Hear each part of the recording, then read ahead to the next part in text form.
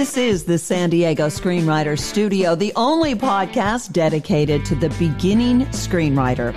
Today, we have the one and only Jim Hart joining us on the show. He wrote the 1991 fantasy adventure Hook, directed by Steven Spielberg.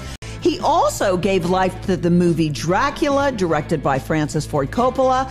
Jim Hart is coming up, but first we want to welcome back our co-host, Raul Sandelin. Welcome back, buddy. How was Nicaragua? It was fantastic. Yeah, I've been going to Nicaragua for about 35 years. Well, your wife. Yes, my wife is Nicaraguan. I've got a lot of family there. I worked in Nicaragua during the 80s. So yeah, it's a long history. So I went there with, sort of a long backstory and a lot of sort of deep-seated knowledge of the country. I wasn't just a tourist on a bus snapping photos. Sure. But today you're going to talk about a movie that deals with the revolution in Nicaragua, right? It's an oldie but a goodie, right? It's 1983, so 40 years old. The movie's called Under Fire, and just to make some Hollywood connections, it stars Gene Hackman, Nick Nolte, and the third player, Joanna Cassidy. Yep. And those are the three happy travelers, three journalists who go down to Nicaragua during the Civil War. It does portray what the United States was actually doing down there during the revolution, right? Yeah, it's historically accurate. Yeah. The names have been changed. And for insiders in Nicaragua, there's some little moments like they changed the name of the leader. There's some fictionalized stuff. But if you're looking for a good sort of beginner's feel for what was happening in Latin America in the late 70s through the 80s, Under Fire is a great movie to start with. Right, and you were down there during that time, so you kind of know what's up. Yeah. So we're going to have more on that coming up, but we are going to get into our interview with our special guest, veteran screenwriter Jim Hart, and his fascinating story of making it in Hollywood. What a story. You got to hear this. It's just incredible. I can't wait. This guy toiled for decades as a screenwriter. He actually made good money, but man, did he pay his dues. And then he just struck gold. Hey, you are listening to the San Diego Screenwriter Studio on KNSJ, San Diego's only social justice network. We'll be right back.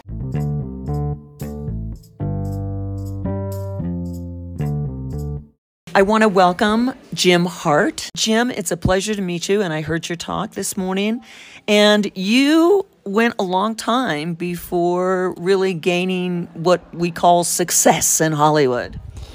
Yes, I was what Barbara Morgan refers to as a 20-year overnight success. I went from being a journeyman sort of development screenwriter where you set up a development deal at a studio, you write a script, you'd get paid, you'd have a pension and health care, and no movie would get made.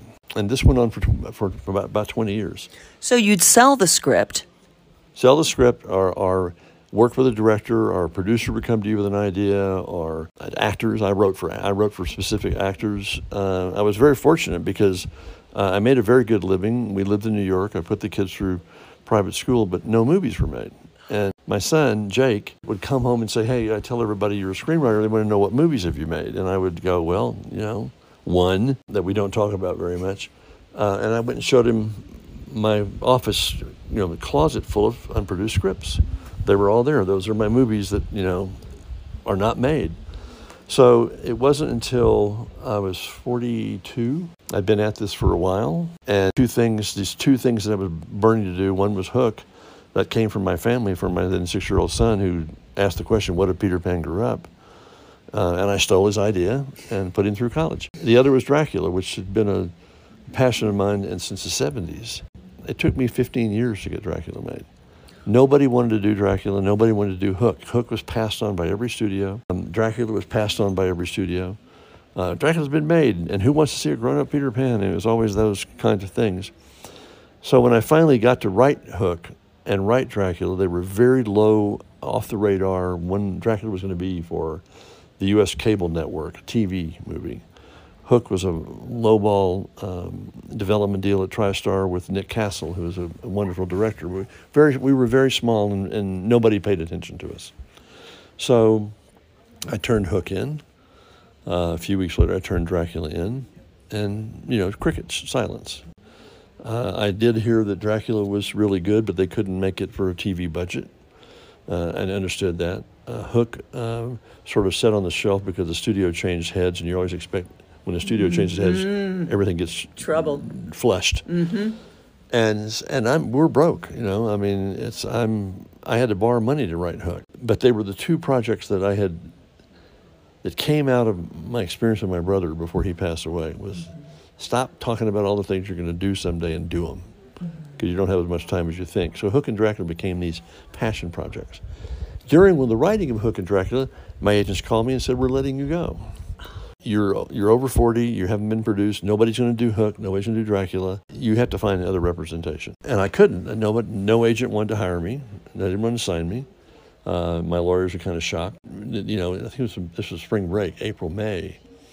We went out west to Wyoming to stay with the friends of ours who had loaned us money. I'd figure out how I can't pay you back. We were at a burger joint in Jackson Hole, Wyoming, and I went downstairs to the phone booth because we didn't have iPhones and Samsung phones and smartphones in those days. My answering machine was a message from my agent saying, "Please call me as soon as possible." So I went, I'm either in more trouble or, maybe he's got something good to tell me. So I made the credit card call, hoping the credit card would go through. And I called CAA and asked for my agent, John Levin. And usually it's always, he's in a meeting, he's on another call, he's in a conference, you're busy, he's in a meeting, we'll get back to you. John got right on the phone. And he said, "Where are you?" I said, "I'm in Wyoming, He said, "Okay, just listen to me. A very important director wants to direct Hook." And I thought about it, and I said, "We already have a director." And John said it again. "A very important director wants to direct Hook." And I said, "If it's not Steven Spielberg, we don't have anything to talk about." And John said, "That's who it is." As I said this morning, I don't remember the rest of the conversation. I just like, and it's interesting because my wife had always known if Steven found out about Hook, he would do it. He would drop everything to do it. So I go back upstairs, and Jake and Julia, our son and daughter, and Judy are all there at the table, like, "Any news?" And I'd sit down very calmly and said, "Yeah, Steven Spielberg's going to direct Hook." And of course, everybody just face plant into your food. And in that one phone call, my entire career changed. 6 weeks later, I got the same phone call from John Levin that, "Oh, by the way, Winona Ryder loved the script and took it to Francis Coppola, and Francis Coppola wants to direct Dracula." So I went from having no agent, no representation, unproduced, over 40, nobody in town wanted to represent me, to Steven Spielberg and Francis Ford Coppola directing two scripts that nobody in Hollywood wanted to do. How did that change your life? Well, I got to pay my bills. And pay back some people who loaned you money. We did that. And two, it gave us access suddenly to a whole level of the business that John Levin had been struggling to get me into. Mm-hmm. I could now take meetings. People would now submit me projects, or we could take something else out that we liked that might get a different look. And all those agents that passed on me, they all called me and said, "Oh, it wasn't me, it was my partner. He didn't." And it just lets you know that they want you when you're valuable and they can use you and make money off of you. John Levin stuck in there and held in there with me through that bleak period. He never stopped representing me, even though the agency let me go. Mm-hmm. And suddenly the agency had to go, "Oh, well, my goodness, we've got Coppola and Spielberg, and we have these big projects." So, and I probably didn't handle it as well as I should.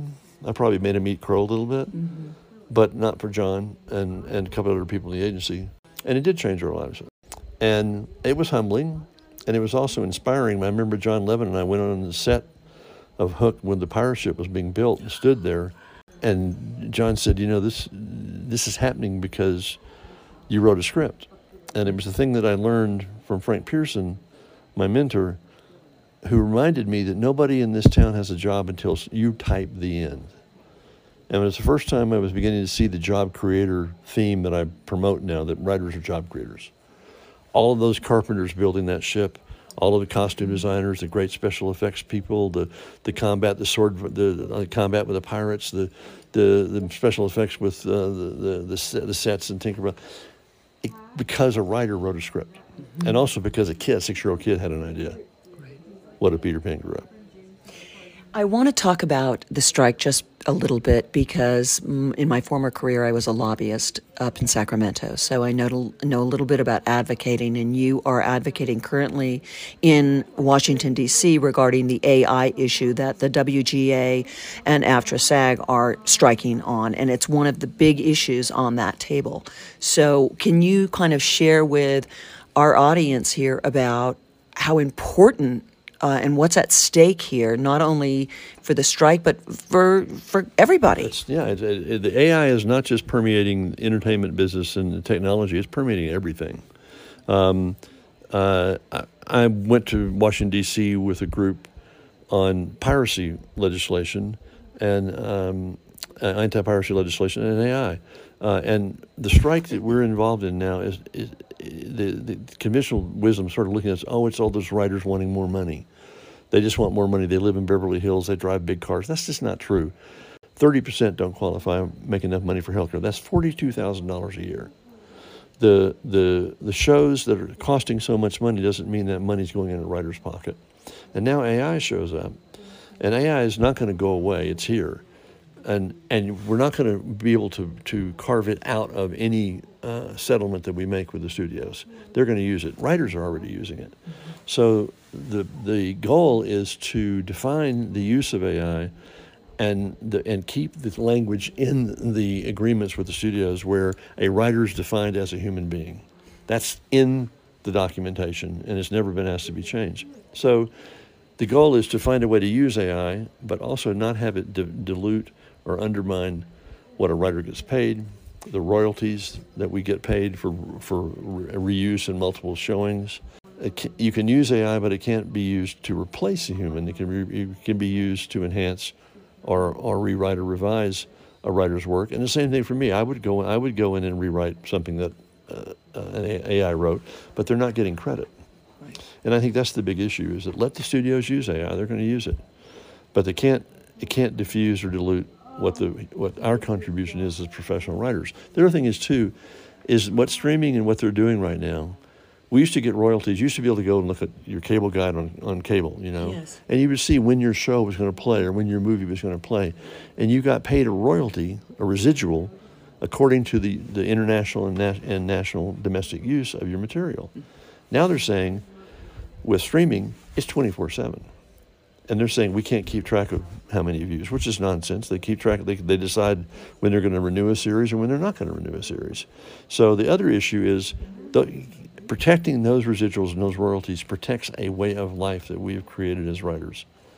You started as an assistant, you moved into be a writing assistant, you moved into a writer's room and maybe got to write an episode, then you moved up to a head writer or maybe even showrunner, and then the EP. And by the time you got there, you had a body of experience where you understood the business of being a writer and what a writer's contribution is to the ultimate finished product. You're not just someone who gets locked in a room and cranks out pages and they say, thank you very much, goodbye. That's what's happening now. Most writers now are paid off and gone before they even start shooting. The mini rooms is another thing that's a real big issue, right? Yeah, the mini room is what I'm talking about, where you hire 2 or 3 writers, they knock out all the episodes and they're let go. And then you leave one writer, the showrunner, who ends up working for practically scale to revise and retouch. He's doing everything, or she's doing everything. Yeah. One writer. During production. And that's not the way it used to be. To not have writers around during production is a huge mistake. Things change every day. Lines change. Something happens with the character. Wait a minute, we got to add this, or let's follow that line, or we got to go rewrite this episode because of what just happened here with the audience wants to see more of that character. The writer has the most knowledge, and is the wellspring of information more than any other piece of a production or storytelling or a television series or a film. And for them to be sidelined and discarded is just ridiculous.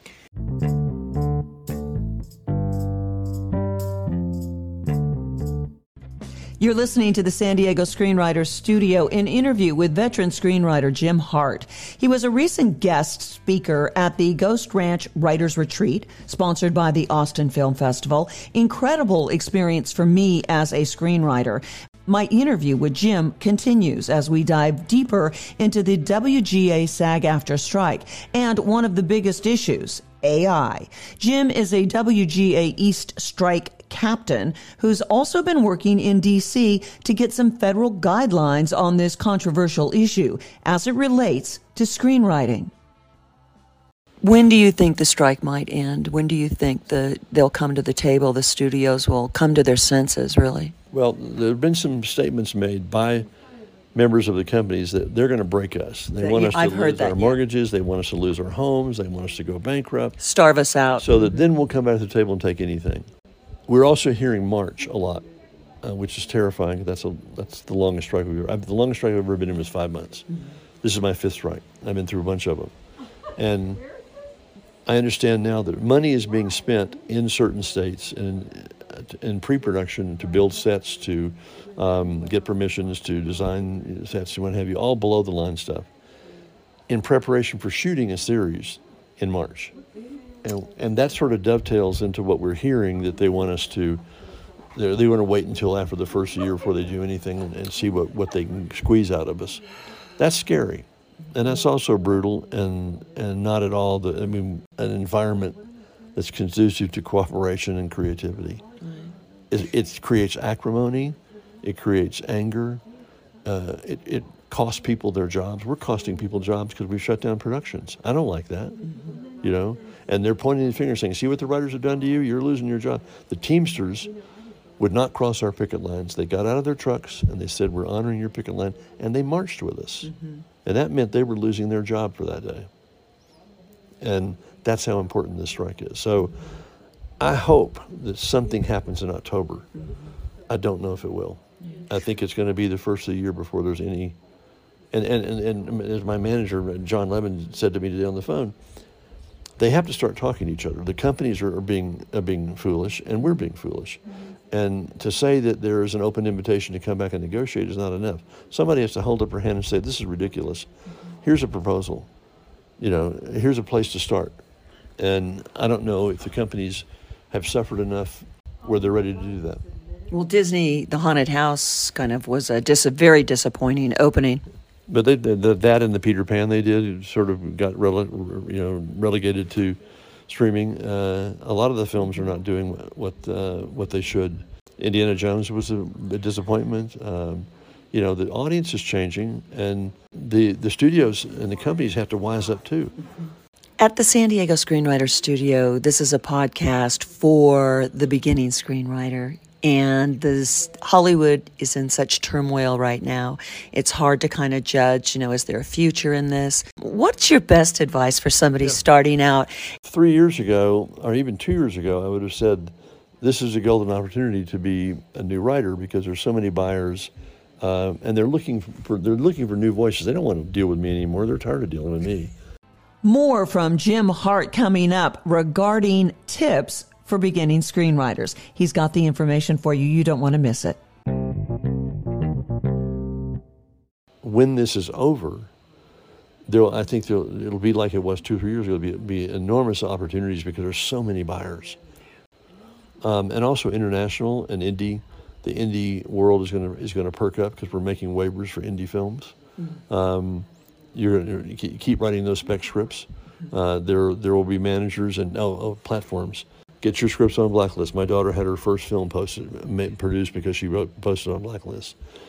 Same thing with Inkwell. Submit your screenplays to high-end organizations and festivals. The Austin Film Festival is still the best festival for independent screenwriters to submit their material and be recognized by major producers with monetary rewards. We give them a reward every year of $2,500 from the WGA. Same thing with the ISA, the International Screenwriters Association. Go join them. They are the best nurturing organization I've seen outside of the AFF for burgeoning threshold screenwriters. Screencraft. They're both high-end organizations which have thousands of members, And they were started by screenwriters who couldn't get jobs, who have now produced these platforms that are helping screenwriters all over the world. Same thing with Sundance. Submit your scripts to Sundance, to the workshops. Still one of the finest in the world. If you're European, overseas, go to Equinox. They still are the finest development workshop nurturing writers in Europe. And again, it's what Frank Pearson told me. Nobody has a job in our business until a writer, has the courage to type the end. Right. All those credits you see at the end that they want you to skip, sit through them and count them and see how many hundreds and thousands of people have jobs because a writer typed the end. That's what they're not going to be able to realize. Jim Hart, thank you so much from the bottom of my heart for sitting down and talking to the San Diego Screenwriter Studio. Thank you. I appreciate it. Thank you very much.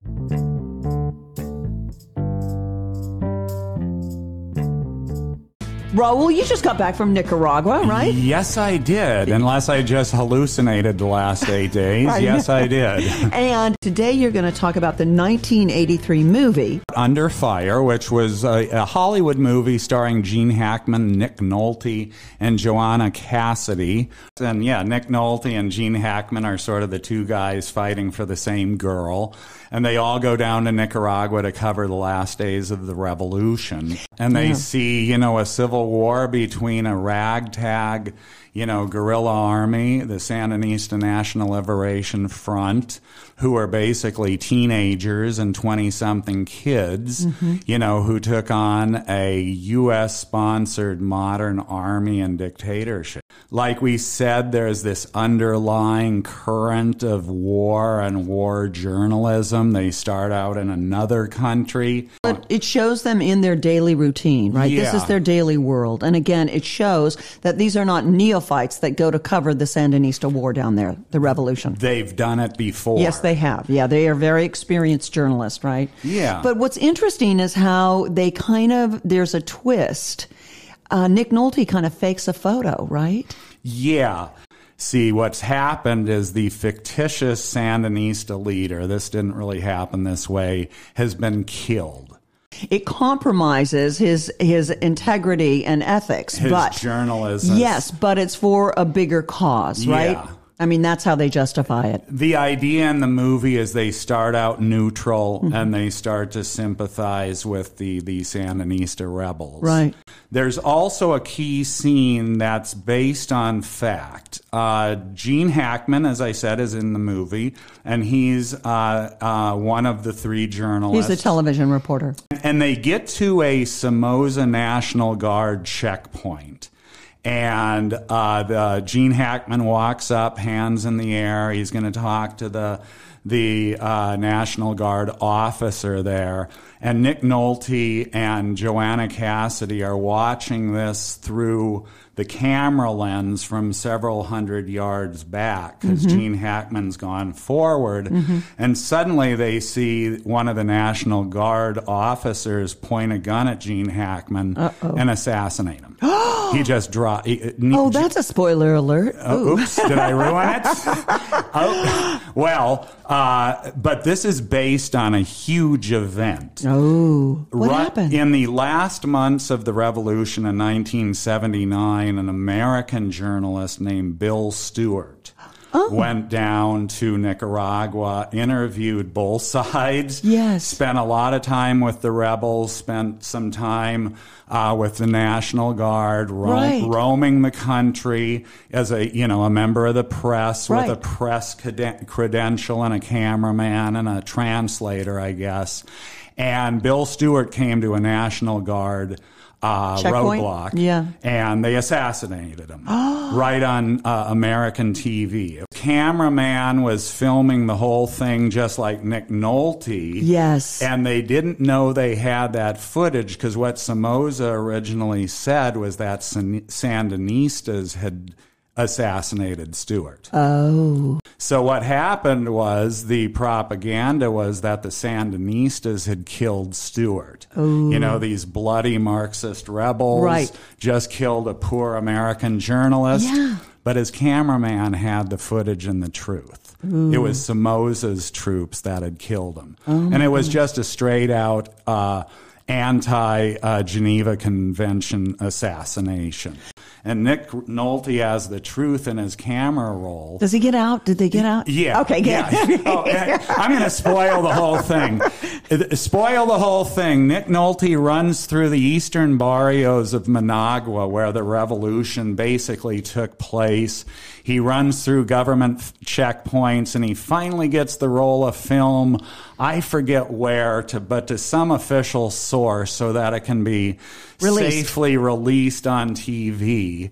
And they're watching the film being released. And Joanna Cassidy, who also loves Gene Hackman, although she left Gene Hackman for Nick Nolte, is crying as they're watching their friend being murdered. Sure. But it also reveals the truth of what happened, and that's sort of the domino that tips everything, and Somoza's National Guard falls. Right at the end, you see the Sandinista rebels marching into Managua, which is really what happened. It's just a little, Hollywood, simplified for a Hollywood plot versus historical actuality. Still a great movie, though, huh? Absolutely. So good stuff.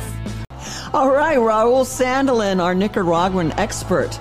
You are listening to the San Diego Screenwriter Studio with Gail Stewart and Raul Sandelin. We will be right back.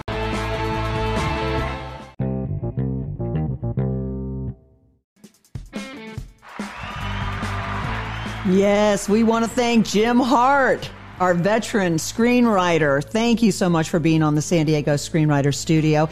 We're just about to close the studio door. Final thoughts, Raul, from you? Just wanted to add a couple more movies. If you like this sort of subgenre of Latin American social revolutions, El Norte, which is about the plight of Guatemalan refugees escaping civil war. Right, I saw that. That was excellent. Excellent movie. Excellent. Also, especially if you're a fan of Oliver Stone, Oliver Stone made an early movie called Salvador about the El Salvadorian Revolution, which was very much like the Nicaraguan Revolution. Yep. But he made Salvador when he was still kind of a young, struggling filmmaker like we all are. Right, two good movies, though. Well, now I'm going to just bounce to the opposite direction. That's right, Barbie. Barbie has become a revolutionary of sorts.